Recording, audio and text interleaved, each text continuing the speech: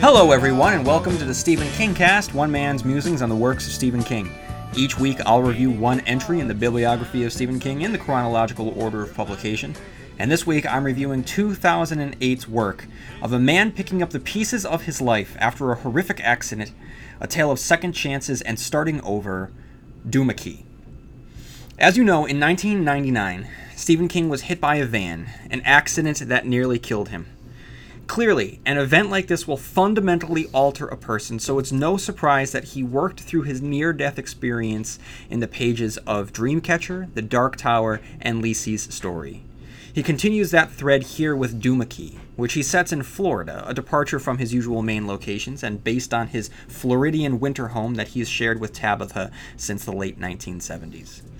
Doomakey was a novel that I've discussed before on the podcast as being one, along with Lisey's story, that I just felt that when I read them when they first came out in the early to mid 2000s, this one came out in 2008, I couldn't get into. But then again, at that particular point in my life, I was in my early to mid 20s. So in 2008, I was around 26 years old or so, and I just wasn't really in the right, not necessarily state of mind, but I didn't have the life experience that I needed to fully understand that what he was doing. And anyone that picks up this book wanting a Pet Sematary or a Christine or a Firestarter or an It, you're going to be disappointed, because that's not what he's going for here. He's doing something completely different. He is shifting his priorities, and he's not focusing on the scares. He is focusing on the family. He's focusing, and he's always focused on the characters, but he's focusing more on the character's journey. And this, much like Lisey's story, that supernatural part feels almost like an afterthought. This is really the story of Edgar Freemantle, who is just trying to start over. The life that he has known is completely obliterated in a painful and tragic way, and even though he's still technically alive, the life that he knew was long gone.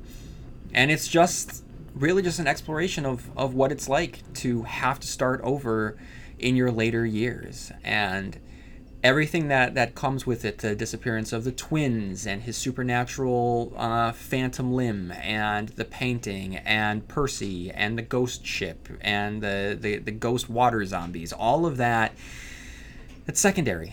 It doesn't nearly matter as much as his relationship with Elizabeth Eastlake and the relationship he has with his daughter and the strained relationship he has with his ex-wife and his budding friendship with Wireman. All of that is what it's about. And I feel that almost the supernatural stuff isn't, I don't want to say it's not welcome, but I don't care about it as much. I care about this guy's life, much in the way that I cared more about Lisey than I cared about The Long Boy or Booyah Moon or Blood Bool and any of the other ridiculous made-up names that Stephen King created for Lisey's story. So this, I've referenced before, I believe that really beginning with Bag of Bones, which I think started this particular line of thought and exploration, Stephen King dips his toes into a more introspective and existential style of writing where, like I've said, he doesn't place the focus on the supernatural. The supernatural really is just there to serve the themes that he's exploring about aspects of life. And so we saw it in Bag of Bones. We saw it most recently in Lisey's story. We see it here in Doomakey. We will see it again in Revival. In each of these novels, he's exploring something. In Bag of Bones, it was about loss of a loved one. In Lisey's story, it was very, very similar. They're almost companion novels. It was, again, the loss of a loved one. Here, it's about starting over. It's about creativity, and it's very much about fathers and daughters. In Revival, it's about death and what death means to the living, and an obsession with death and a loss of faith. So all of the supernatural things in these novels, the mystery at Darkscore Lake, and like I said about Booyah Moon, and here everything revolving around Percy, and then Revival Charlie and his magic lightning, and Mother and the ants. They're not these plot lines are not as gripping as the plot lines just simply involving the characters trying to make their way through the world. So I'm going to get more into this. Duma-Key was a novel that I was very curious about getting to, because when I first read it, I didn't like it as much as I wanted to like it. So I was very, very interested in getting to this, especially after reading Lisey's story, because that was another one that I was looking forward to reading because of everything that I had said about how I just wasn't in the right point of life to really get something out of it. And upon reread of Lisey's story, I still didn't get a lot out of it. I felt that narratively, the way that it was narratively structured, with it being the story of Lisey, but so much time devoted to Scott and his story, which continues long after Lisey's story is over. I just thought it was a poor narrative choice. I feel like it weakens the novel, and so I just wasn't sure that if I was going to feel the same way about Duma-Key, if I was going to be disappointed again. So find out in this episode of my review of Duma-Key. But before I get any further, I want to read a listener email from Anonymous. And Anonymous writes, "Hello, I must first say thank you so much for the podcasts. Please do not stop until you have covered all of the books. I love your analysis of all of the books, but was compelled to write regarding one subject that you find very uncomfortable. You have stated that King is not a racist, and I agree wholeheartedly. You know, I've been reading King since I was in junior high school. I started with Carrie and have carried on since then. Truth be told, I think it's been 40 years. That's a long, long time to stick with one author. In all those years, I was never once offended by the use of the N-word. As a black woman, I will tell you this. There are many, many people who do use that word. And there are not young folk who have the new culture of hip-hop music. They're of an older, middle, and young generation who are racists.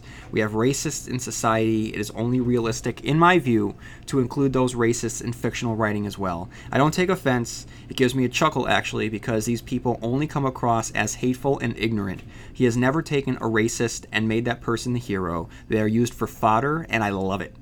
It is the way that I see them as well. When I hear about them or have come across them in my own life, I can only shake my head and chuckle.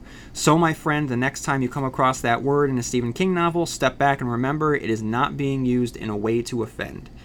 Anonymous, thank you so much for writing in. Your voice is so important, because I am never going in. I could live until I'm 100 years old. And there are so many life experiences that I'm never going to understand simply because of the color of my skin. And because I've had to see the look in a young person's eye, having been called that word. I've seen it wound people, and I'm just very cognizant of that. And I never knew, as you probably know, and by listening to these, I never really knew if I was just being overly sensitive or not. But it's why it's important for me to actually hear from someone that's black, to just tell me this is how I feel, and this is what I think. And so Anonymous, thank you so much. I just think that it's important. I think that it's important to get your voice out there. Writing in, and anybody else, if you have not done so, feel free to write in at stephenkingcast@yahoo.com. And if you haven't done so already, head on over to iTunes and leave a review and just a write-up and a subscription, because that will go a long way in helping to get the Stephen King cast out there. So with all of that said, I'm going to head back into my review of Duma-Key by reading the Wikipedia summary, so I will have a basis upon which I can build my analysis. Edgar Fremantle, a contractor in St. Paul, Minnesota, barely survives a horrific on-site accident where his truck is crushed by a crane. Fremantle's right arm is amputated, and severe injuries to his head cause Edgar to have problems with speech, vision, and memory. As a result, Edgar also has violent mood swings and thoughts of suicide. During one of these mood swings, he attacks his wife, who later claims that as a main reason why she divorced him.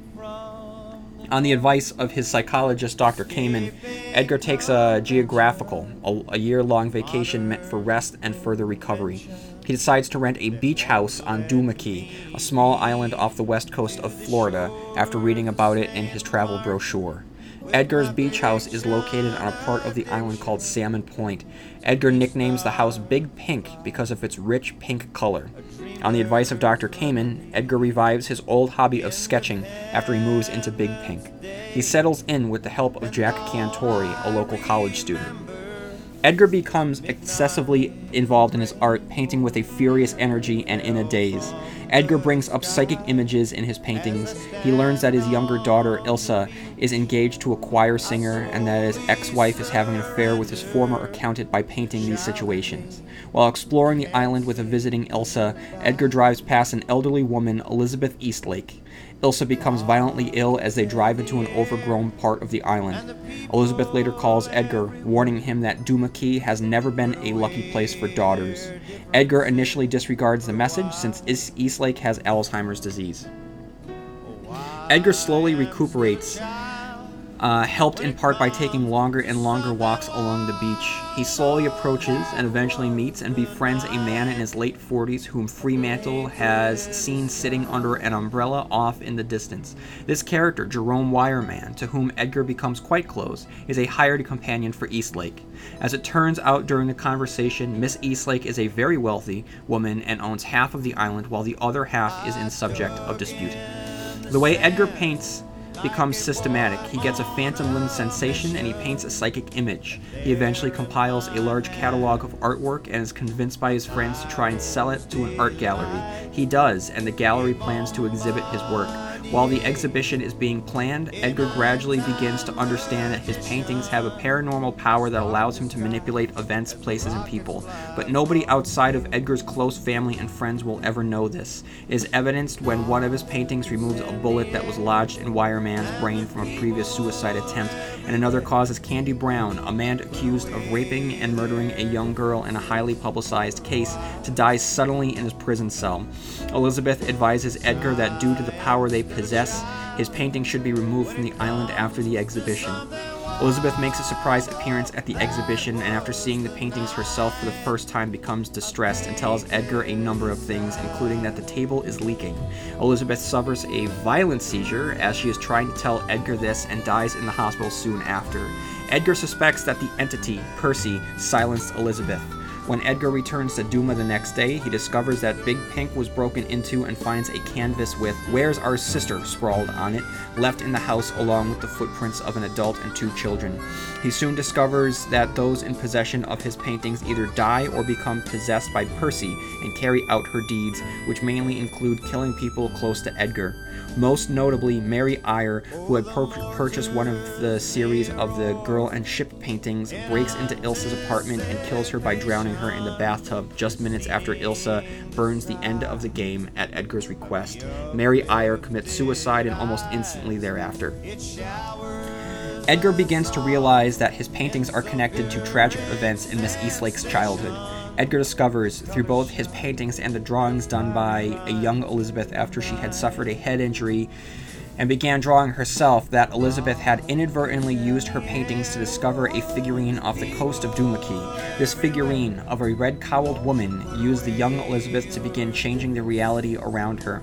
Elizabeth tried to use her power to destroy the figurine by drawing it and then erasing it.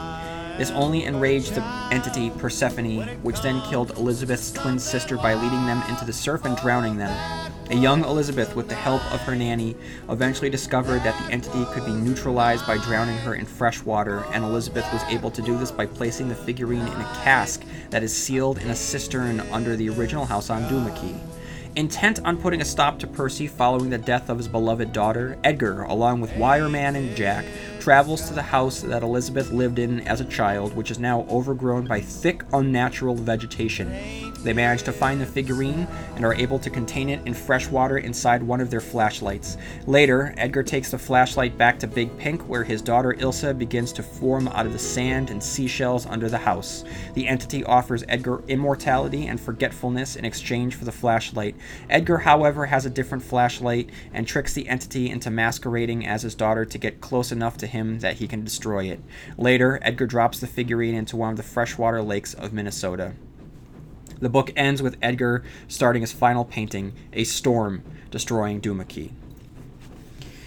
So guys, analysis. I'm going to get into it by simply reading the very, very beginning. One thing that you should know, in this novel, in between each of the chapters of the book, King includes an interlude, and each interlude is entitled How to Draw a Picture, and each of these particular interludes wind up painting a picture, so to speak, of Elizabeth Eastlake's life. But I just wanted to start by reading the first How to Draw a Picture.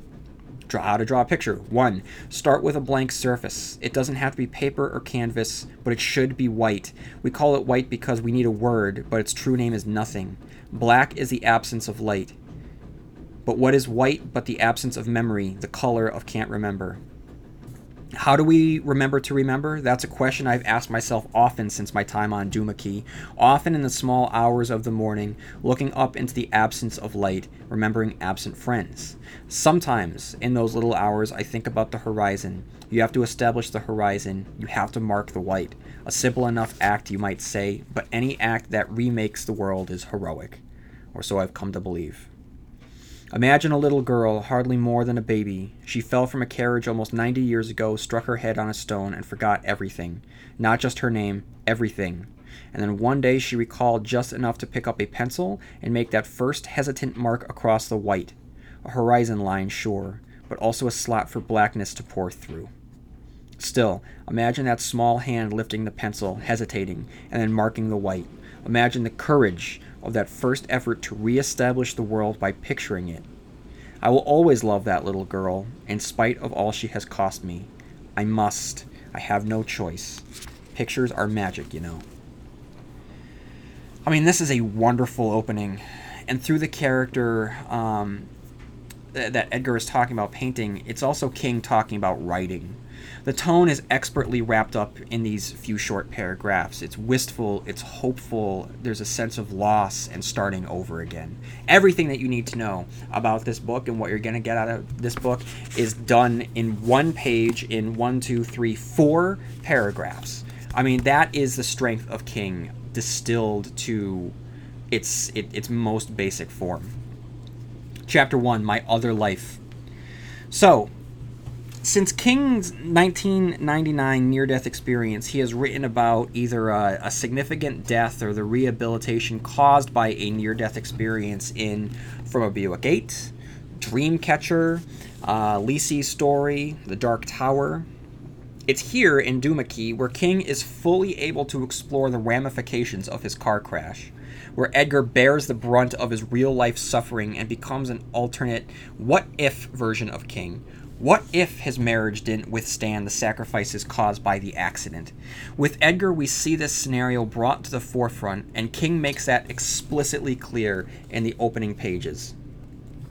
When I say I was mentally impaired, I mean that at first I didn't know who people were, even my wife, or what happened. I couldn't understand why I was in such pain. I can't remember the quality of that pain now, 4 years later. I know that I suffered it, and I know that it was excruciating, but it's all pretty academic. It wasn't academic at the time. At the time, it was like being in hell and not knowing why you were there.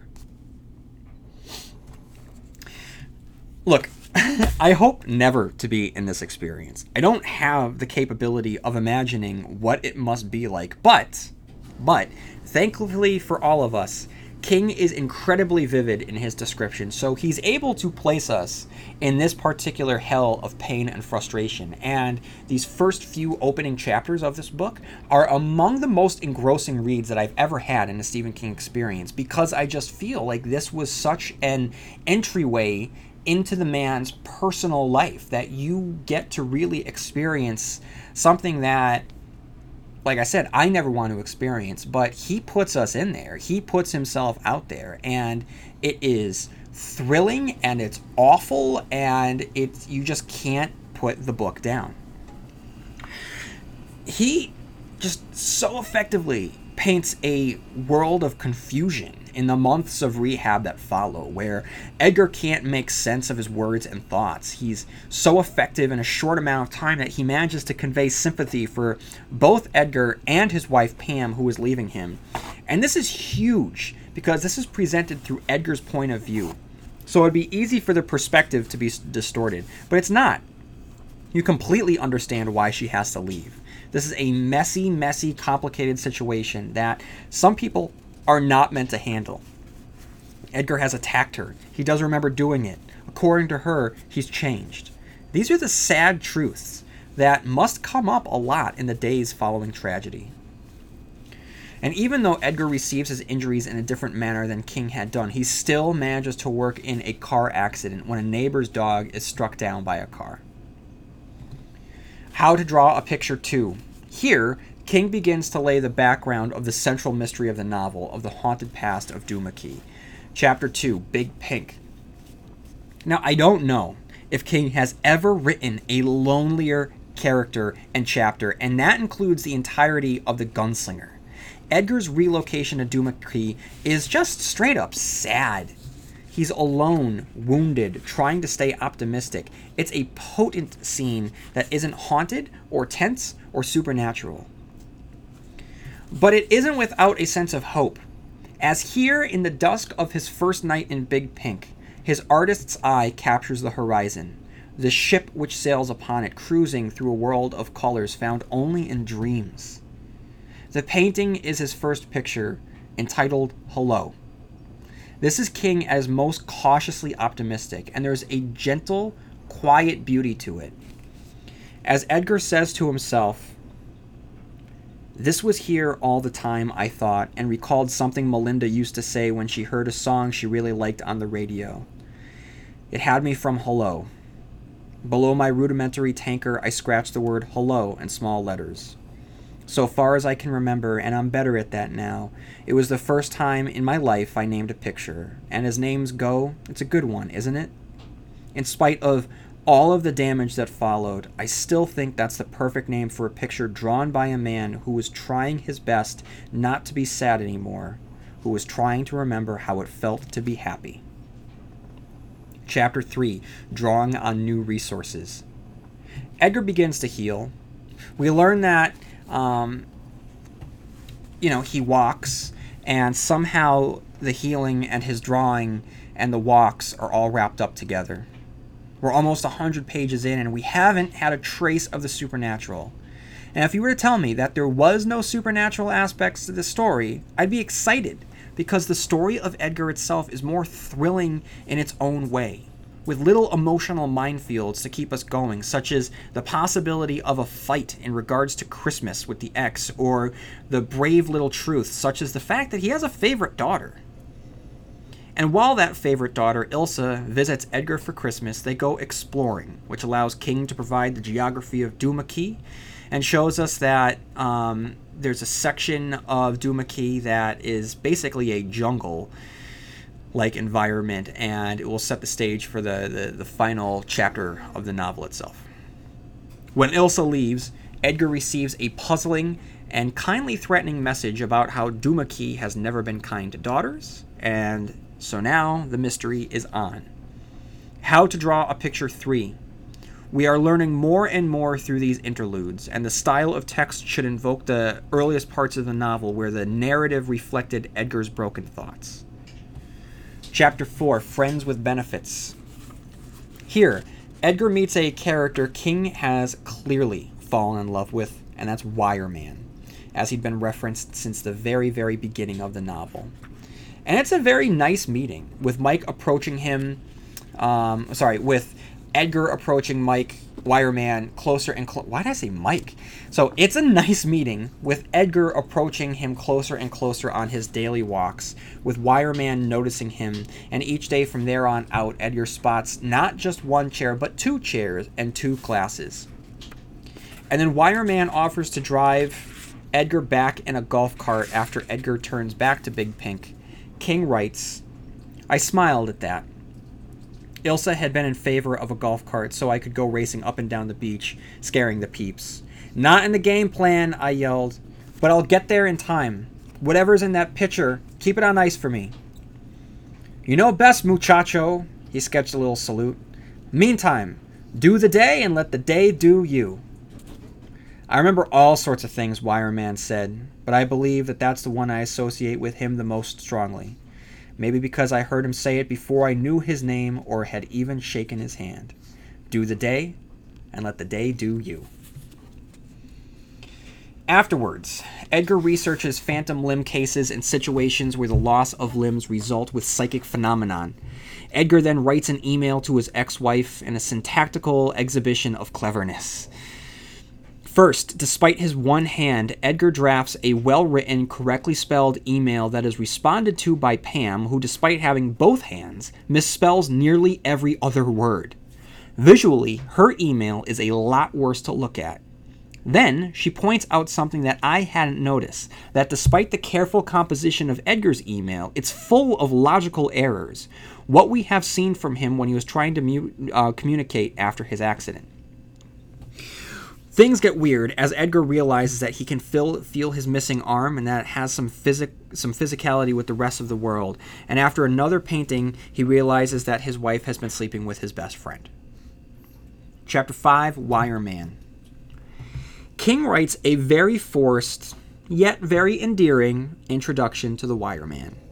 In a nutshell, it's King writing a comedic scene, which is never as funny as the characters in the scene think that it is. And while you might smile from the joy they're having, it always feels like there's a number missing in the equation, some essential detail missing in the setup, because the punchline never lands. The chapter concludes with the vision of the corpse of Tom Riley, dead by his own hand. Chapter 6, The Lady of the House. Here, Edgar fills Wireman in on his portentous vision and proceeds to meet Elizabeth Eastlake. In her house, he spots a sketch nearly identical to the one first brought to life on his first night in Big Pink. The sketch originated by none other than Salvador Dali. Soon after, when reading a poem to Mrs. Eastlake, Edgar gets choked up, which culminates in the reading of a stanza that functions as a theme that'll run throughout the novel. I wouldn't want to be faster or greener than now if you were with me. Oh, you were the best of all my days. That really is a beautiful line. And it's really a beautiful moment in the novel. It means something to the characters, and King writes it with such goddamn beauty that it really, personally, it hit me pretty hard. I wouldn't want to be faster or greener than now if you were with me. Oh, you were the best of all my days. I mean, this encapsulates Edgar in this moment. A man desperately trying to hope that this will apply to him, that there can be a second chance, that he can have a do-over. And he doesn't put it out there. He never whines about it. He never complains about what happens to him. Like, he accepts it. He's so gracious.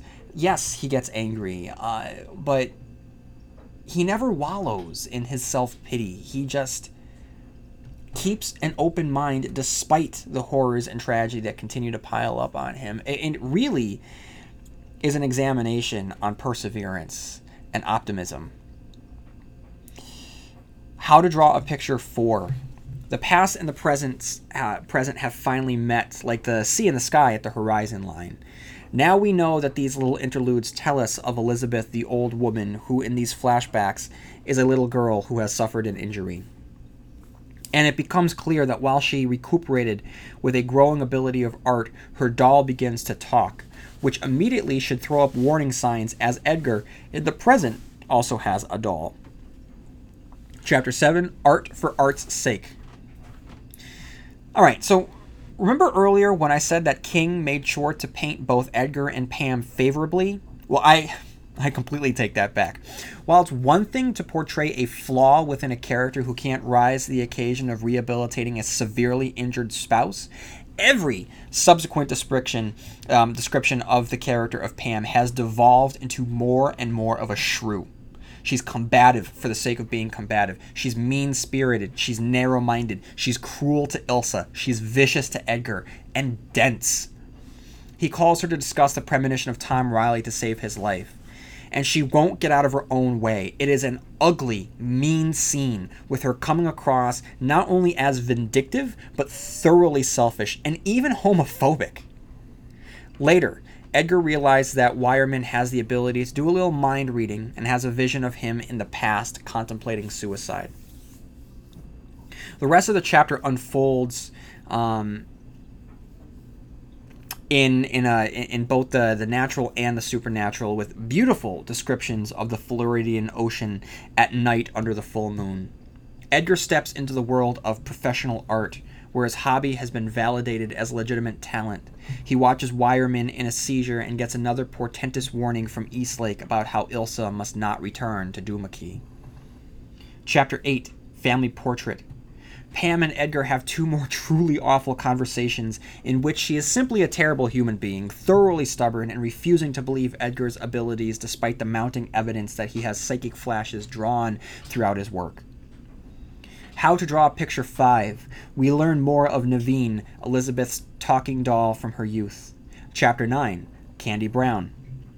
King starts to lay on the tension, with ominous phrasings of Edgar beginning the ship paintings and the death of Tina Garibaldi.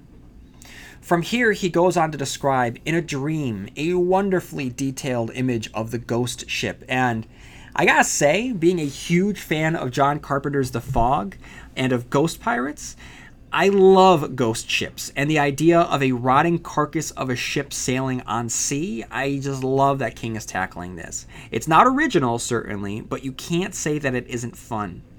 Anytime you introduce the ocean into a story, you invoke mysteries of the deep, a natural landscape filled with secrets, an alien world that we weren't designed to live in, a world of real-life monsters. King is giving us, he has given us terrestrial threats since book 1.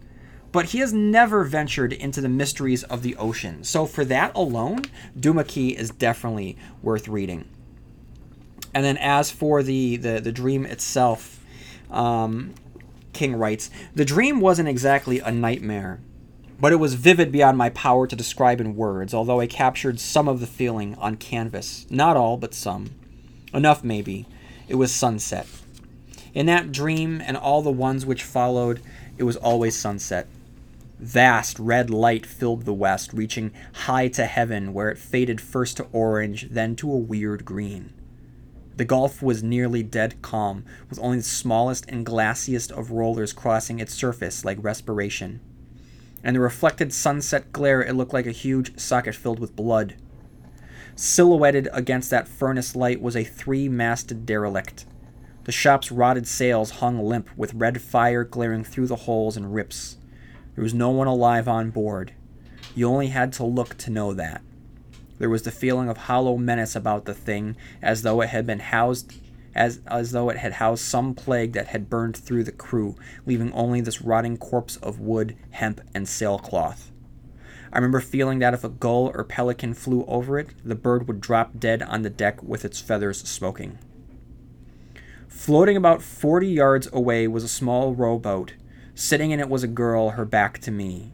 Her hair was red, but the hair was false. No live girl had a tangled yarn hair like that. What gave away her identity was the dress that she wore. It was covered with tic-tac-toe grids and the painted words, "I win, you win," over and over again. Ilsa had that dress when she was 4 or 5, about the age of the twin girls in the famous portrait I'd seen on the second-floor landing of El Palacio de Esionos. And he continues, but I love that description of the ghost ship. From there, a news story of a murdered girl prompts Wireman to tell his tragic tale of his daughter and wife and how they both died on the same day. Wireman's story is terrible. and showcases the randomness of life and the cruelty that comes with it. His attempted suicide results in an interesting living situation for the character. The bullet is still lodged in his brain and is sinking deeper. This all culminates with Edgar painting a picture of Candy Brown, a picture which causes the death of the child killer, who suffocates in his sleep because Edgar hadn't painted a nose or a mouth. Chapter 10. The Bubble Reputation. Edgar continues to flex the muscles of his phantom limb, this time not to kill, but to heal, specifically Wireman, by removing the bullet from his brain. He paints furiously one night while a storm rages, and he's visited by the ghosts of the Eastlake twins. Who would think that a scene about painting would be so enthralling? But King is great at this, and it doesn't hurt that he weaves in the horror element to it. So he writes, "The muscles hung loose and flabby. There was no scar, no seam except a tan line, but below there it itched like the old dry fire. Then the lightning flashed again, and there was no arm. There had never been an arm, not on Doomickey at least, but the itch was still there, so bad it made you want to bite a piece out of something. I turned back to the canvas, and the second I did, the itch poured in that direction like water let out of a bag, and a frenzy fell on me. The storm dropped on the key as the dark came down, and I thought of certain circus acts where the guy throws knives blindfolded at a pretty girl spread-eagled on a spinning wooden platter, and I think that I laughed because I was painting blindfold, or almost. Every now and then the lightning would flash and Wireman would leap at me. Wireman at 25, Wireman before Julia, before Esmeralda, before La Loteria. I win, you win. A huge flash of lightning lit my window purple-white, and a great gooping gust of gale rode that electricity in from the Gulf, driving rain against the glass so hard I thought, in the part of my mind still capable of thought, that it must surely break. A munitions dump exploded directly overhead, and beneath me the murmur of the shells had become the gossip of dead things telling secrets in bone voices. How could I have not heard that before? Dead things? Yes! A ship had come here, a ship of the dead with rotted sails, and it had offloaded living corpses. They were under this house, and the storm had brought them to life. I could see them pushing up through the boneyard blanket of shells, pallid jellies with green hair and seagull eyes, crawling over each other in the dark and talking. Yes, because they had a lot to catch up on, and who knew when the next storm might come to bring them to life again. Yet I still painted. I did it in terror and in the dark, my arm moving up and down, so for that a little while there I could actually seem to be conducting the storm. I couldn't have stopped, and at some point Wireman Looks West was done. My right arm told me so. I slashed my initials EF in the lower corner and then broke the brush in two, using both hands to do it. The pieces dropped on the floor. I staggered away from my easel, crying out for whatever was going on to stop. And it would. Surely it would. The picture was done, and surely now it would stop. I came to the head of the stairs and looked down, and there at the bottom were two small dripping figures. I thought apple, orange. I thought I win, you win. And then the lightning flashed, and I saw two girls of about 6, surely twins, and surely Elizabeth Eastlake's drowned sisters. They wore dresses that were plastered to their bodies. Their hair was plastered to their cheeks. Their faces were pale horrors. I knew where they had come from. They had crawled out of the shells. They started up the stairs toward me, hand in hand. Thunder exploded a mile overhead. I tried to scream. I couldn't. I thought, I am not seeing this. I thought, I am. I can do this, one of the girls said. She spoke in the voice of the shells. It was red, the other girl said. She spoke in the voice of the shells. They were halfway up now. Their hands were little more than skulls with wet hair dragging down their sides. Sit in the char, they said together, like girls chanting a skip rope rhyme. But they spoke in the voice of the shells. Sit in the burn. They reached up for me with their terrible fish belly fingers. I fainted at the head of the stairs.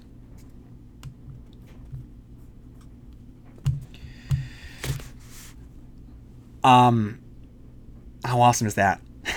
So, how to draw a picture 6.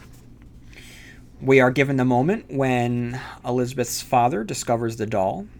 Chapter 11, View from Duma.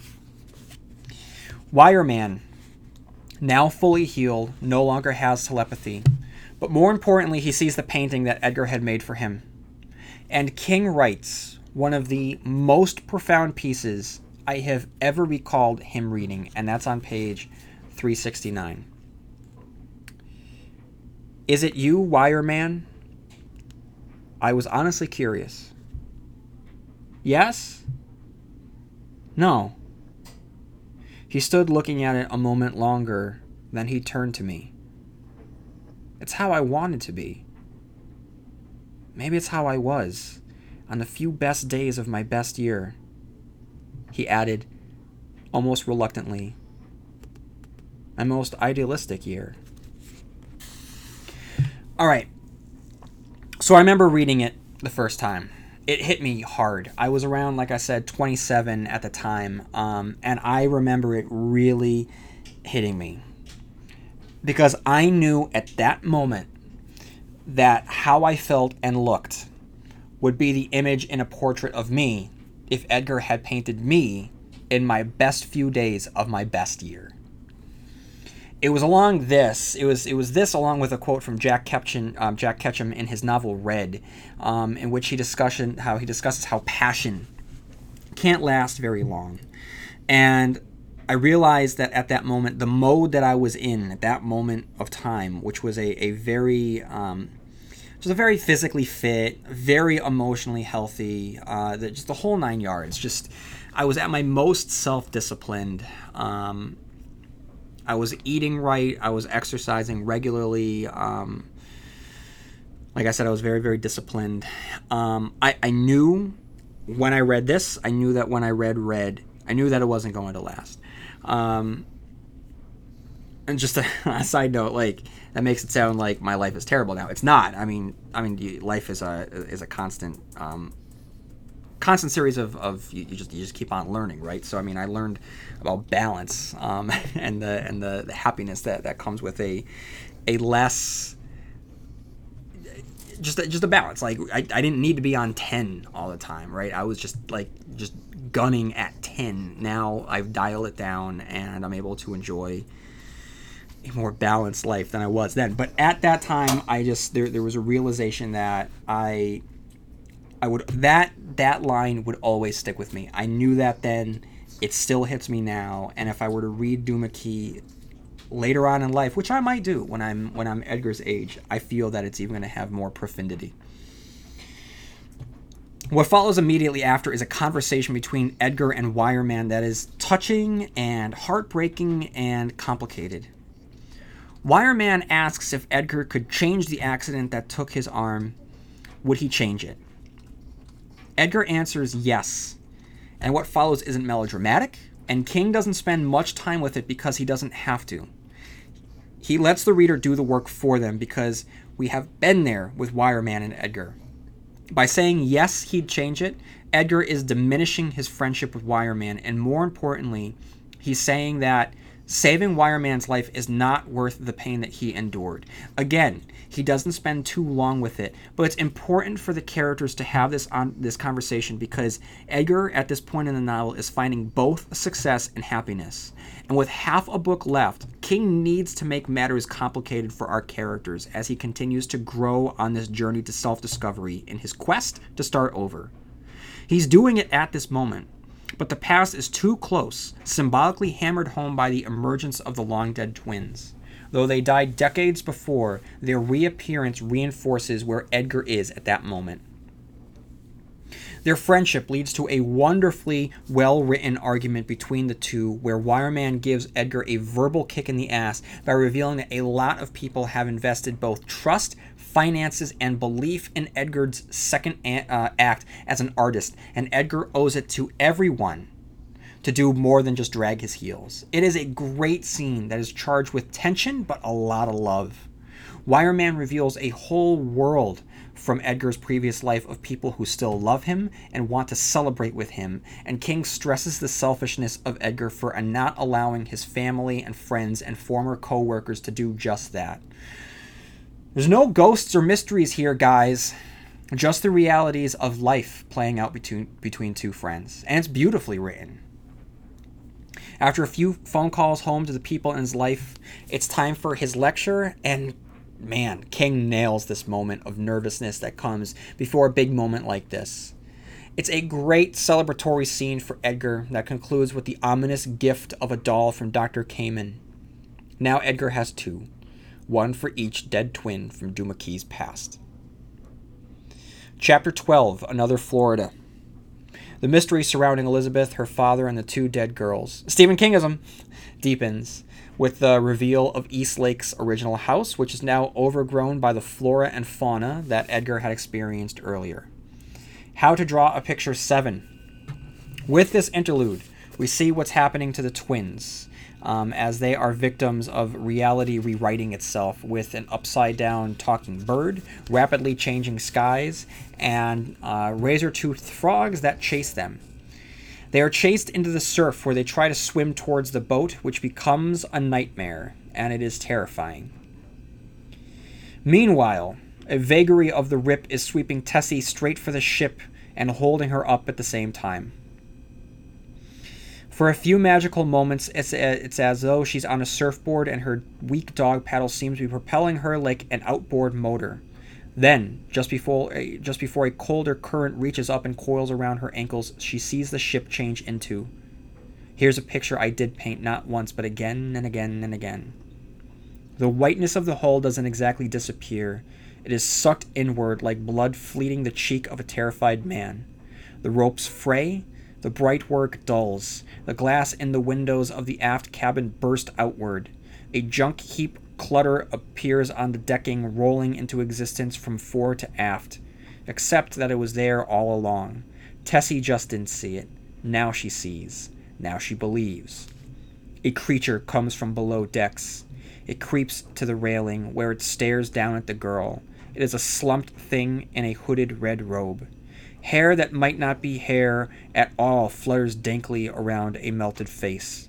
Yellow hands grip splintered plunky wood.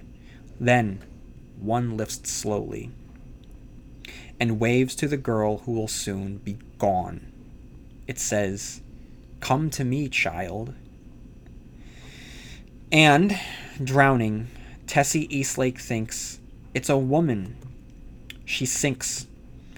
And does she feel still warm hands, those of her freshly dead sister, gripping her calves and pulling her down? Yes, of course she does. Believing is also feeling. Any artist will tell you so. Chapter 13, The Show. The chapter begins with a beautiful description of Edgar's reunion with his family and how it's a memory he keeps. This should cause alarm within the reader, as we are now asking why? Why is he holding on to this memory? What happens later? Until then, things were looking up and up. At the show, Edgar's paintings sell out immediately for a total of $500,000. Elizabeth makes an incredible return to the social circle that she had formed and ruled for decades in order to see Edgar's work. And she is toured through his Girl and Boat series. She begins to grow manic. The party is completely unspooled from her ravings, and the danger is just hammered home here. She confirms what Edgar had feared, that there is something wrong with these pictures, and there are screaming faces underneath the surface of the water in each of them. Just before she has what looks to be a stroke, she warns Edgar that she is awake, and the attack that follows is less of a stroke and more along the lines of Percy trying to shut her up, Percy being the villain of the piece. Elizabeth dies, and it's a death that connects. King has built her up wonderfully, brought to life with a handful of impactful scenes, and through the eyes of Wireman. King closes the chapter bittersweetly with a temporary reunion between Edgar and Pam while Edgar is mourning the loss of Elizabeth. Now, I just can't help but think that if this had been a younger King, we would get a full description of the entire sex scene. But now older, he captures the emotion leading up to it and places us in the shoes of Edgar and Pam, so he doesn't have to describe the physical part itself. It's all about the emotional piece. And I think that as he got older, I think that King kind of realized what it's all about. How to Draw a Picture 8. Now that Percy has taken her first victim in the present day, with just over 200 pages to go, it's time for King to begin building up the threat level. In this interlude, we're given some insight into Percy. King describes the big boy who we'd already seen chasing the girls in a previous chapter, the things that live in water, and something named Charlie. Chapter 14, The Red Basket. Here we go. The dread that has been creeping around the edges of the narrative comes rushing in to drown the reader. Throughout the entire story, there's been a melancholia in Edgar's telling of it. Despite the joys that have come with his new life, it's tinged with sadness. Another novel might have celebrated the reunion between Edgar and Pam, but this was a moonlight spectral visitation. And he drops the bomb on us that we have probably known that was coming, that something is going to happen to Ilsa when he drops her off at the airport and tells us that he never sees her again.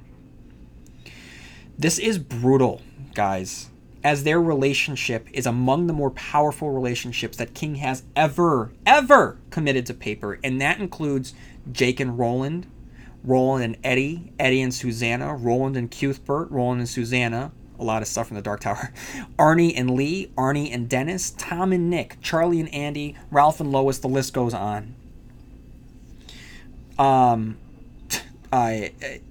Jack and Wolf, Jack and Speedy. But anyway, before we find out what happens, we discover that Big Pink has been visited the night before by ghostly intruders, and Edgar begins to unravel Elizabeth's long-buried secrets by discovering her long-lost drawings, which also reveals the ship that he had been drawing himself. I flicked back to the picture of the Screaming Man.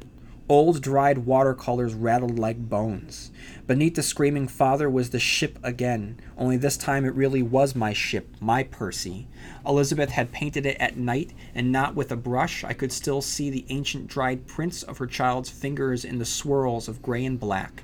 This time it was as if she had finally seen through the Percy's disguise. The boards were splintered, the sails drooping and full of holes. Around her, blue in the light of a moon that did not smile or send out happy rays, hundreds of skeleton arms rose from the water in a dripping salute, and standing on the foredeck was a baggy, pallid thing, vaguely female, wearing a decayed something that might have been a cloak, a winding shroud, or a robe. It was the red robe, my red robe, only seen from the front. 3 empty sockets peered from its head, and its grin outran the sides of its face in a crazy jumble of lips and teeth. It was far more horrible than my girl and ship paintings because it went straight to the heart of the matter without any pause for the mind to catch up. This is everything awful, it said. This is everything you ever feared to find waiting in the dark. See how its grin races off its face in the moonlight? See how the drowned salute it. Chapter 15, Intruder. With the quote-unquote real-life stuff already established, King knows he can head into Spook City, which he does when Edgar first sees the ghost ship Percy anchored outside his window and the discovery of an intruder in his kitchen. Things get very weird very fast. The fact that the supernatural had been playing on the periphery for so long makes this cannonball plunge so striking. It almost feels like it's coming from another book. The intruder is more than just a ghost. It's more of a waterlogged zombie with a manacle clapped around its wrist whose other end is intended for Edgar. This isn't a visiting spirit, but a corpse with ill intent. Wireman comes to the rescue, and it isn't as if he just scares it away. In fact, it becomes more aggressive, and the threat is so out of the realm of normalcy, it's delicious. Edgar is almost abducted by this monster, almost taken to the ship of the dead, where he would rot away for all eternity. He escapes it, but it keeps escalating with a phone call to a possessed Tom Riley who is threatening to kill Pam. Thankfully, Tom manages to kill himself before it happens, and Edgar tries to come up with a plan to stop Percy. How to draw a picture 9. King just continues to tease Ilsa's death. It's awful. Chapter 16, End of the Game. End of the game. Edgar has the realization that Ilsa has taken one of Edgar's pictures, which allows Percy to gain control of his favorite daughter. Through the phone, Edgar manages to talk to his drugged daughter into burning the picture, which works. Yet despite this, he again reminds us that the end is coming, and they never talk again. What happens next is one of the most sudden, awful things that King has ever given us. After a portentous vision of the washed ashore tennis balls, which signal that the painting is coming true and therefore Ilsa's death, Edgar races home and finds the answering machine has a message. King does not draw this out. The time for drawing out the dread has passed. Here, the thundercloud rips open and outpours the misery. It is truly awful, guys. It's hard to read.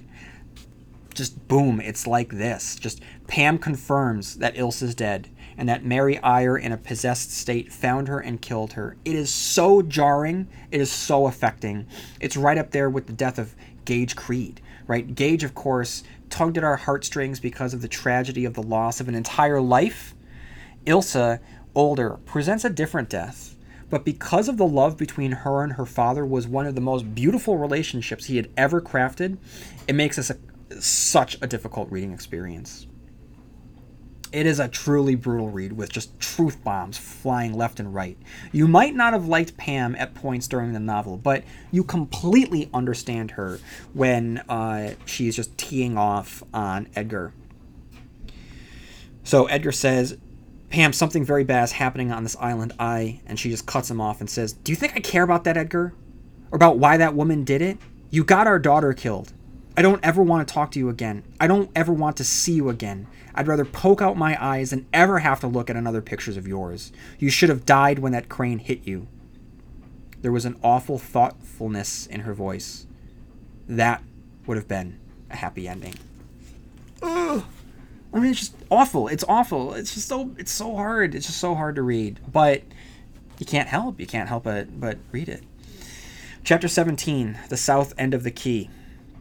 Edgar, Jack, and Wireman head to Elizabeth's childhood home to put an end to Percy's rule. The journey through the jungle to the old house is fun, but I'm going to say it's very underwhelming. I mean, we get ghost lawn jockeys, which is weird, but then they're attacked by an alligator. Now, if I was attacked by an alligator in real life, I'd be terrified, but I'm also living in the real world, and this is as close to a monster that we're going to get in the real world, right? But Doomakey is not the real world. It's a Stephen King novel, so I expect actual monsters. I mean, they just stepped into Percy's home base. What if they arrived at Heron's Roost and stepped into the aquatic equivalent of Tax Desert from the Regulators? What if the house was sitting at the bottom of the sea? What if they stepped through the jungle and found themselves on the pirate ship? I mean, the novel never goes there. And so I just... you could make the metaphor that it takes the wind out of your sails, and I think that to some level it does. He never fully explores the imagination. And for a novel all about painting and exploring your imagination on the canvas, he doesn't give us that. He doesn't let his imagination just explode for us, and we've seen his imagination explode before, so I just find the ending here very, very lacking. Chapter 18, Novene. So, my criticism of the ending is in full swing here, and it's going to continue a little bit. So, with Stephen King, there's just some things that you have to accept. Whether it's, giant balls of teeth eating time itself, or a small-town cop using shadow puppetry to beat the devil. There are elements to Stephen King's books that seem outlandish, past the point of suspension of disbelief. But what happens here... to me, this goes a bit too far. Now, Edgar has brought Wireman to the source of evil, along with Jack, a character who until this point could be removed from the story, and it wouldn't change the story at all. And despite not having any previous acknowledgement of ventriloquism, which would have turned this scene into a payoff, this character out of the blue just turns out to be a ventriloquist, which allows him to be able to communicate with the discovered doll known as Naveen. Now, what makes this even worse is that Novene comes equipped with the dialect of Nan Melda, the African-American housekeeper, with lines like, "Ain't you gonna draw nothing? Put me up again the bread box, that do fine. effectively turning Naveen into Franklin from Arrested Development. If you don't know who Franklin is, well, shame on you guys. Arrested Development is one of the best television shows ever crafted. And no, the 4th season is not as bad as people make it out to be. I completely applaud Mitch Hurwitz for how he wove that particular season, how it was so narratively different from what came before it. And I'm frustrated because I feel that people bully the 4th season. Anyway, everyone should watch Arrested Development, but if you don't feel like it and you want to know what I'm talking about when it comes to Naveen, just Google Franklin Arrested Development and just pull it up on YouTube, because that's what you get here. After a conversation with Naveen, Edgar is urged to draw. But what and why aren't really clear, and it reveals the failings of this ending. There's just too much unknown about Percy, her defining characteristics, or her threat level to fully buy into this. We're never really sure what's going on or what Edgar's about to do. In Salem's Lot, the conclusion was clear. Stake a vampire. In The Shining, we knew that Danny either had to escape or kill his possessed father. In Cujo, we know that Donna had to either die in the car or stand her ground against the dog. Because King had established the physicality of the St. Bernard, we know the danger and can predict the possible outcomes. In Christine, we know that the end is going to be difficult because he'd already established how the car can heal itself and how the ghost of Roland LeBay is a wild card. In It, he had established the premise of the ritual of Chud. The list goes on. In previous novels, he had carefully defined his villains, their power, and their intent so that we have a basic understanding of where the story can go. However, with Percy, we just don't know. She has some ability over reality, but how much? We don't know. She's a doll, maybe? But not the doll that was just talking to us. But she's also a ghost ship, right? And a skeletal woman on that ship? And for some reason, the ghost of the housekeeper was still a part of that doll, but not the doll that could be Percy, but the other one? And now Edgar knows that he has to draw what? And why? If he could just draw the conclusion, why does it have to be here and not in Doomickey? Why do you have to venture forth to Heron Roost other than because the plot demanded him to? You see what I'm saying? Like, there's too much ambiguity, too much of the ending is just not defined for us to have any parameter in which to make predictions. Therefore, that it pulls us out of the reading experience. It's just too loose. There's too much. There's just not a lack. There is a lack of rules. Rules are important when it comes to novels, and it's why fantasy and a lot of horror gets written off by people that tend to prefer sci-fi, because in sci-fi there are rules, and within those rules there comes tension. Not here.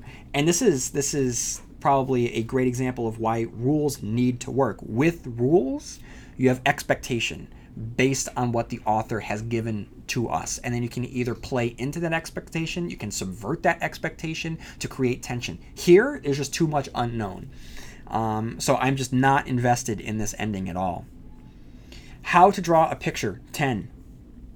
We get a quick scene of the twins, now agents of Percy, drowning an innocent man. Chapter 19, April of 27. Now, after having gone into a fugue, drawing with his ghost arm, Edgar comes back as the sun begins to set, and they realize that they have to submerge Percy in fresh water. Why? We're never told. How to draw a picture, 11. And now we get the full picture here of the heroic actions of Nan Melda before she was Franklin from Arrested Development, as she tries to keep her family safe from the creature that was coming for them. In a chaotic turn of events, John Eastlake shoots his oldest daughter in the throat while Nan battles the corpse of Emery and twins. Driven mad with grief, Eastlake shoots Nan with the harpoon, blaming her for everything, and because we're not supposed to like him at this moment, he drops the N-word. Chapter 20, Percy. In the end, it's a race against time as Edgar plans on submerging her in fresh water. Like many Stephen King villains before her, Pennywise, the Overlook, and Tack come to mind. She tries to deal with Edgar, offering him wealth and fame as the artist of the century. They manage to submerge her in the flashlight in a fun scene that's full of ghosts, crypts, skeletons, and moonlight. Chapter 21, The Shells by Moonlight. Fittingly, King resurrects his ending of Pet Sematary, which featured a dead child coming back to the father, and in this case, of Ilsa returning to Edgar. And just like Gage, she's not the person, but an animated corpse, this one made of sand. It's a fitting ending to this haunting story, and King doesn't have to pretend that this scene is supposed to be tense, because it's not. It's just sad. Whether it's Ilsa or not, the second the silver touches the sand daughter, it explodes, finally leaving Edgar all alone. Chapter 22, June. Edgar and Wireman dump Percy into a freshwater lake and discuss the 5 acts to a human life, Wireman telling Edgar he's beginning Act 3. It's the summation of the primary theme of the novel. Now, King does not end this novel on a triumphant note, slipping in the fact that Edgar never sees Wireman alive again, and concludes with his final painting of Duma Key being washed away in a hurricane. So, guys, let's talk about artistry before I get into my final thoughts. I just want to talk about what King is doing here in terms of talking about being an artist. Now, this is the second novel in a row where he's talking about the magic of the craft. Okay, so here he's talking about physical art. In Lisey's story, he talked about just being artistic and the different avenues that artistry can take. And with Scott Landon, it was all about the writing experience, which makes sense because Stephen King is a writer and he has many times written about writers writing. So in Lisey's story, it was all about the word pool, the myth pool, where the artistic types go to draw upon their inspiration, and how in our everyday lives we unknowingly just maybe pull a handful, like a cupful, a palmful from the word pool. It's why we have euphemisms that are shared across the world. We're all dipping our toes into the world pool. And then here, he continues to explore the magic of the craft and imagination and the pull of art and the importance of art and the power of art. And he just peppers these incredible examinations and musings on what artistry means and how it affects the artist and the struggle and how it overtakes us completely and we get lost in a frenzy and in a fury of the artistic endeavor itself. And on page 656, he writes, "Just looking at it made me feel like I was losing my mind," Jack said. "Do you understand that, Edgar?" Of course, Libet had a very powerful imagination back in the day. What happened to it then? She forgot how to use it. Jesus, Jack said, that's horrible. Yes, and I think that kind of forgetting is easy, which is even more horrible. So now, just talking about like the power of imagination there and how awful it is to lose imagination. That kids, they kind of come built, and we've seen this in It, with their imaginations just fully loaded, and along the way, they lose their ammunition, so to speak. Now, what's interesting here is that King isn't just writing about the craft of artistry or just writing about imagination, but has crafted another villain that uses imagination as a weapon. Percy is presented as a Lovecraftian creature, but she's also one with a twist. She's a Lovecraftian creature that molests imagination. If Lovecraft monsters broke your brain, King has taken them to break your soul. In The Regulators, an all-powerful entity latched onto a child's mind, and the result was the perversion of that child's imagination. The Dark Half explored the dangers of an active mind and how it can summon ghosts that never lived before. The Clown in It fed off children's imaginations. The Tommyknockers supercharged everyone's creative thinking. So Percy really is just the latest in a long line of creatures to either abuse artistic talent or raw imagination itself. Now, guys, let's talk about fatherhood. King has written about being a parent before. The struggles of young parenthood in The Shining, the strain of placing the needs of the self over the needs of the child in The Gunslinger, the loss of a child in Pet Sematary. But I would say that Duma Key is the first novel where he truly explores the relationships between a father and his children and the love that springs from it. The love that Edgar and Ilsa have for one another is genuine and it's deeply moving. And, sorry, just a tab keeps popping up. And as much as the novel is about second chances, it's just as much, if not more so, about fathers and daughters. Which makes sense as King weaves in Persephone from Greek mythology into the story. Now, remember that Persephone was the daughter of Demeter, a goddess abducted by Hades, effectively making her the queen of the underworld. It makes sense that King follows this thread and repurposes her as a vengeful being, having been abducted to a hellish existence, and as a result, punishes others with her same fate. Every death is an abduction if you really look at it, and it all revolves around fathers and daughters, with the antagonist of a famous daughter who was also abducted.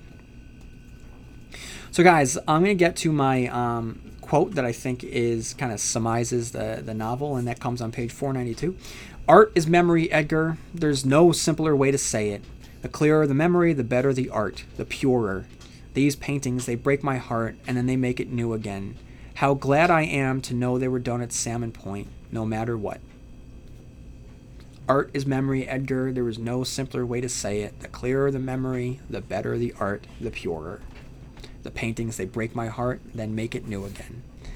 That's just such a great way of just describing what art is.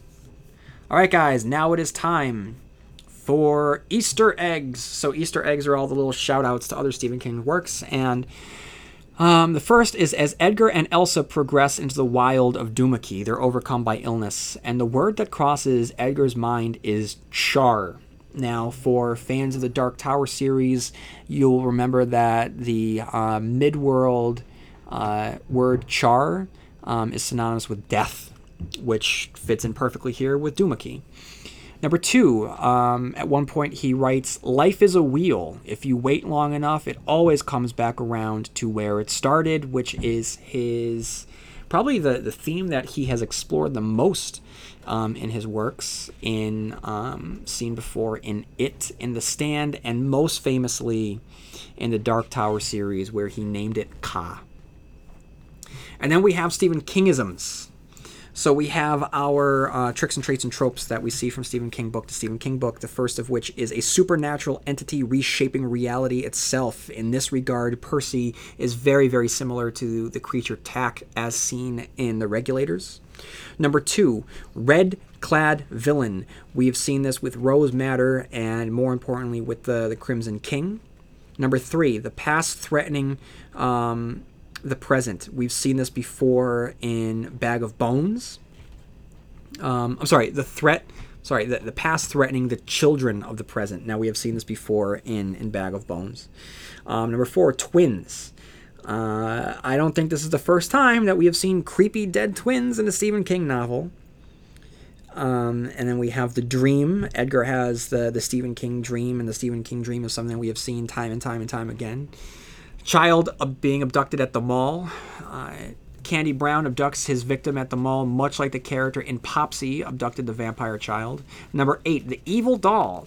We have seen the evil doll here, as well as the X-Files episode Chinga, which was written by Stephen King. Evil frogs. Here we have the big boy plus rainy season, in which a horde of razor-toothed frogs pour down from out of the sky. Number 10, draw and erase. They speculate if a young Elizabeth had tried to get rid of Percy first by drawing her and then erasing her, something which we see in the pages of the Dark Tower at one point. Number 11 is voice in the drain and toilet. Percy speaks to Ilsa through the drain and toilet, much like a much more famous Stephen King villain that we all know. And number 12, best friends reuniting in Mexico. Wireman is relocating to Mexico and invites Edgar, which is shades of Andy and Red from Rita Hayworth and The Shawshank Redemption. So, final thoughts, guys. Dumuzi continues King's ponderous look at life filtered through a lens of supernatural. Or think of it this way. His earlier novels are cups of coffee, and the horror elements are the sugar and milk. So his earlier novels are sweet, sugary, creamy caffeination. But now he just wants to serve black coffee with a splash of milk, maybe half a sugar. Tastes change over time, and Dumuzi is an example of this. First, the bulk of it is just one conversation after the next, after the next.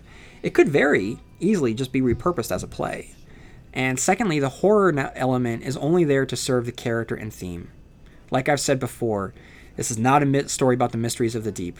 This is a story about life after divorce, when the ship that you've built together crashes on the rocks and your partner rows away, leaving you behind to make this deserted island your home. And King does an incredible job at doing this. I strongly recommend Duma-Key, and though I'm not going to be reading a lot of the Stephen King novels that I have read during this podcast experiment, because I have read them before and I have analyzed them deeply for the purpose of this podcast, I am 99.9% sure that I will definitely read Duma-Key again at some point in my life. All right, guys. So I am done with Duma-Key, and make sure that you stick around next week as I jump into Stephen King's short story collection, Just After Sunset. So make sure that you stick around for that. And in the meantime, may you have long days and pleasant nights, and I will see you here again where MOON spells Stephen King Cast. Yes, I have found me a home. I have found me a home. You can have the rest of everything I own, 'cause I have found me a home. Yes, I